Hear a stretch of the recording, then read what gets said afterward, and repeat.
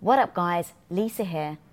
Do you, like me, have an inner negative voice that tells you all the freaking time that you're not good enough? And does that voice that tells you you're not good enough make you feel super freaking insecure, especially around your partner? Guys, I'm here to tell you, you are not alone. Me and hubby talk very openly about how our growth mindset allowed us to actually navigate this, on how I was able to navigate my own insecurities within the relationship, how I did the internal work, and how it allowed us to have a freaking thriving, long-term, loving relationship. If this episode really did bring you value, guys, subscribe, like, and please leave a review to let me know that it's really impacted your life. And so without further ado, let's get into it with relationship theory on Women of Impact. Hey everybody, welcome to another episode of Relationship Theory. I'm your co-host, Tom Bilyeu, and I am here with the most amazing woman I've ever met in my life, Elizabeth Bilyeu. Sup, Bilyeu? What's up, homie? But we've got some questions that you guys have sent in, and we're going to dive right into the ones around comparison. Yeah, let's dive right in. All right. This is from Liz Artis. My boyfriend and I were in the throes of power couple love. However, we recently ended up going our separate ways amicably. I am already an accomplished, driven, and vibrant individual, but perpetually seeking growth. I'm looking to better myself for myself, whilst also working on aspects that need to be improved upon in order to bring the best version of myself to the table in the next relationship. Looking back, I believe the feeling of inferiority in intelligence, being interesting, and speaking well really gets in the way of me enjoying any relationship to the fullest. I know that by seeking improvement individually and for my own satisfaction is the way to get around this. But how do you stop the comparison? How do you stop imagining your partner's negative perception of you? It's so easy to fabricate judgmental thoughts that your significant other has about you, which in reality they probably aren't even remotely thinking about. Yeah, so this goes back to you have to pattern interrupt. So she's got a negative voice in her head that is so paranoid and so convinced that she's not worthy, not good enough, etc. Some very deep-seated insecurity that I'm going to guess goes back to some earlier trauma, possibly from childhood.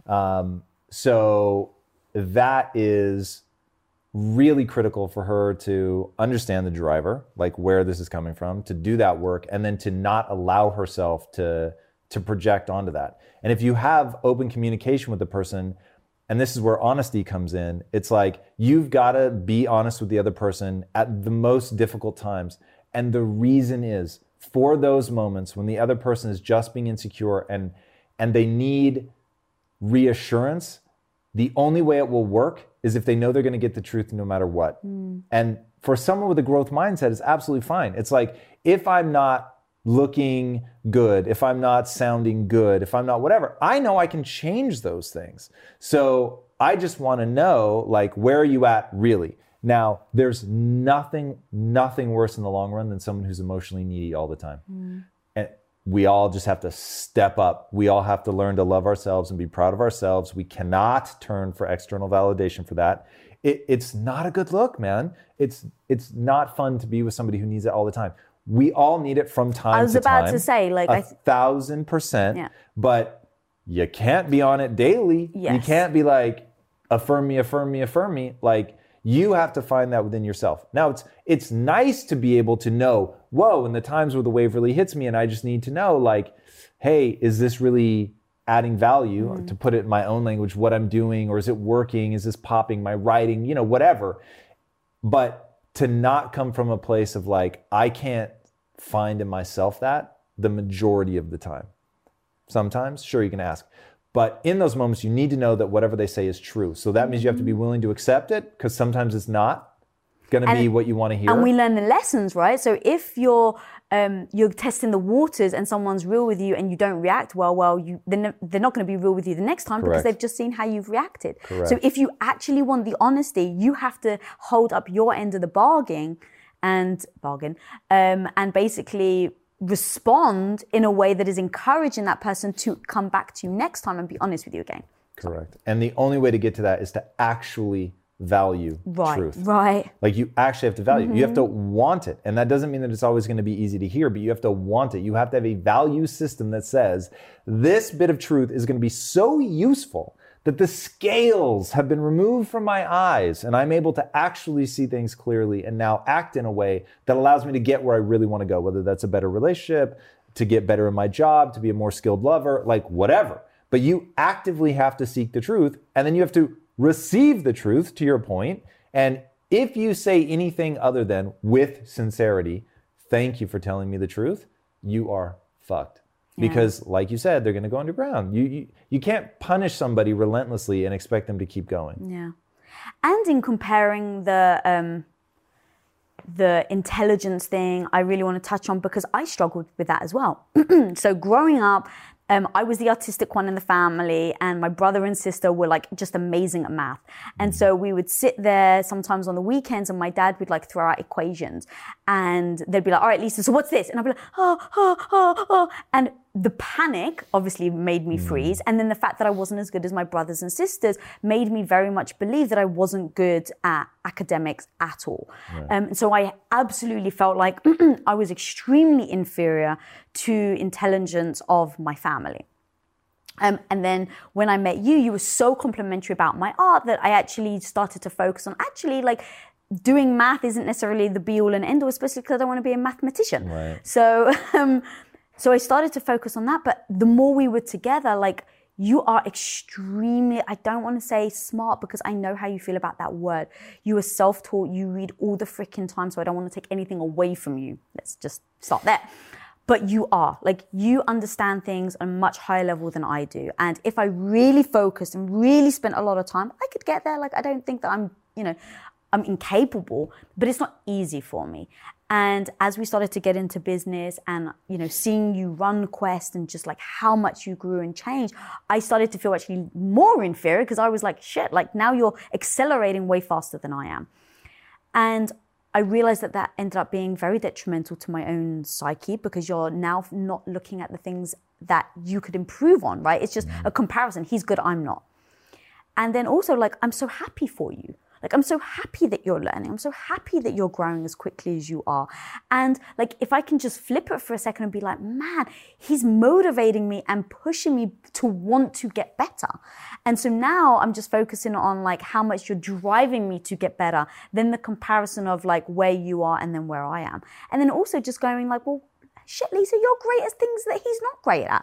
So like, instead of focusing on the things that you're better at, like remind myself every so often, like, pick up a pencil and draw, see what you got, but like making sure that you don't focus on that one thing that you're insecure about. It's like, look at the entire thing. And then you can really like now, especially being in business together, it's like, man, it's amazing because my weaknesses you're strong at.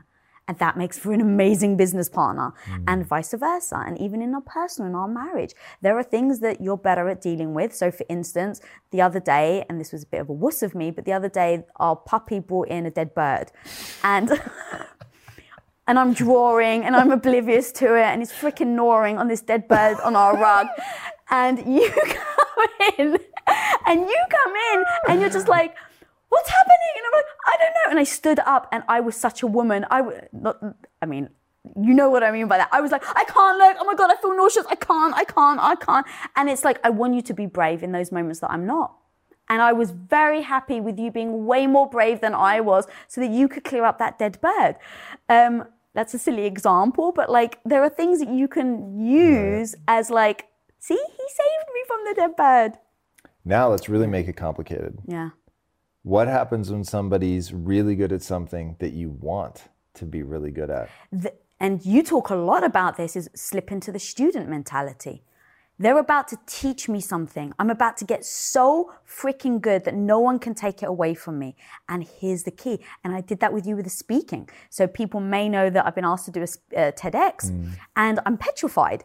And I was just like, oh shit, my husband is like in my opinion, the best in the world at it. So like, instead of being like, I got this, like, I can handle it. I'm just like, I need you. And I was like, I send you texts like, I need to book time with you. I want to be the student. I'm going to sit there with a recording device.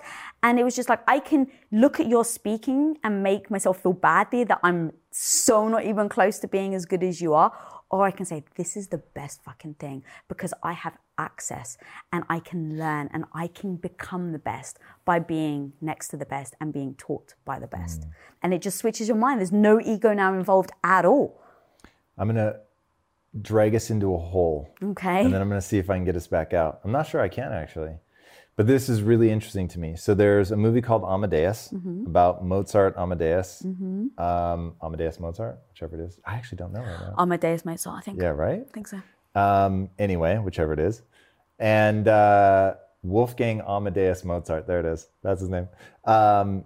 And the other character in the movie is a guy named Salieri, who's a real person, by the way, a real composer. And growing up, I identified as Salieri. And I actually still get flashes of this sometimes, where what made Salieri the tragic character that he was, and they show this in the movie, Salieri plays like these really beautiful songs. He's playing them to somebody. He says, do you recognize the song? And he plays it, and they're like, no, I'm so sorry, I don't recognize it. How about this one? He plays another one. They're his songs. The person's like, I'm so sorry, I don't recognize that. And then he plays a Mozart song. They're like, oh, I know that one. And he's like, exactly, that's Mozart. And he was like, I'm just good enough to realize I'll never be Mozart. And I was like, God. Like, you want to talk about my nightmare. Like, all of the things that I tell people, like, you can do anything on a long enough timeline. Like, it can be yours. You can build this skill set. Yeah. And then I'm watching this movie. Well, this is out of order. This is back when I had a fixed mindset. And I was like, oh my God, I'm Salieri. Because I've always felt just smart enough to realize I'm not that smart. So what would you do if it was in a relationship and there's something that you were like, I want to get that good at it. And you, let's say I was better. Ready? So we're deep in the hole now, right? Yes. We can agree. Yes. That there are probably some things. I always say you can get good at anything you set your mind to without limitation. Yeah. That's a lie. But do and believe that which moves you towards your goals. Right. I think the only real answer is, if the only reason you're doing it is to be the best, you're going to be miserable. If you don't love the process in and of itself, don't do it. Don't go down the road. If you're one of those people, like this happens with athletes. In fact, the Breakfast Club, one of the most powerful moments in the Breakfast Club is when the kid is like, I'm a wrestler, you know, I'm a state champion, whatever. And every time I'm on the mat, I hope my knee blows out so that I never have to wrestle again, so that people will stop expecting me to win. And it's like, that's what happens when you're not in love with the process. It was like me trying to get rich. And all I was focused on was the outcome, the outcome, the outcome. I wasn't thinking about, today I have the opportunity to impact somebody. I have the chance to like get better and get so good that I can help somebody else. And that's going to make me feel rad. Because one, I just value the skill set in and of itself. And two, it also allows me to help other people. Like, fuck, that's amazing. And so even if I never become the greatest of all time, it's rad to have the North Star. Like, it's rad to want to be the next Mozart. It's rad to look at him and be like, fuck, I'm coming for you, man. I'm going to get you. But like, you need to know deep down, if you never make it to that, that you should A, enjoy it, and B, still love his music. Like, if you can't be like, fuck, that's so inspiring to me. Like, I'm so amped by that. Like, for instance, really, truly, I wish I could draw. Like, I know I say it in a way that makes it sound tongue-in-cheek. Fucking for real. You can't imagine how much I would give up to have that ability that some people have where they can just imagine something and draw it. Like, it's so crazy. The amount of time that I spend on like Pinterest looking for stuff for the comic book that we're doing, I'm like, none of it is sexual, but it's still erotic for me. That's how much I love like art, and I wish that I could create it like that. And when I look at that and think, all right, if I went down that road, because I could get a lot better than I am today. Maybe I'd never be able to be the greatest of all time, but I could get a lot better than I am today.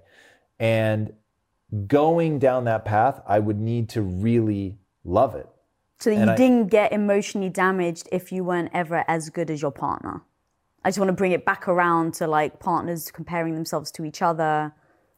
For sure. For sure.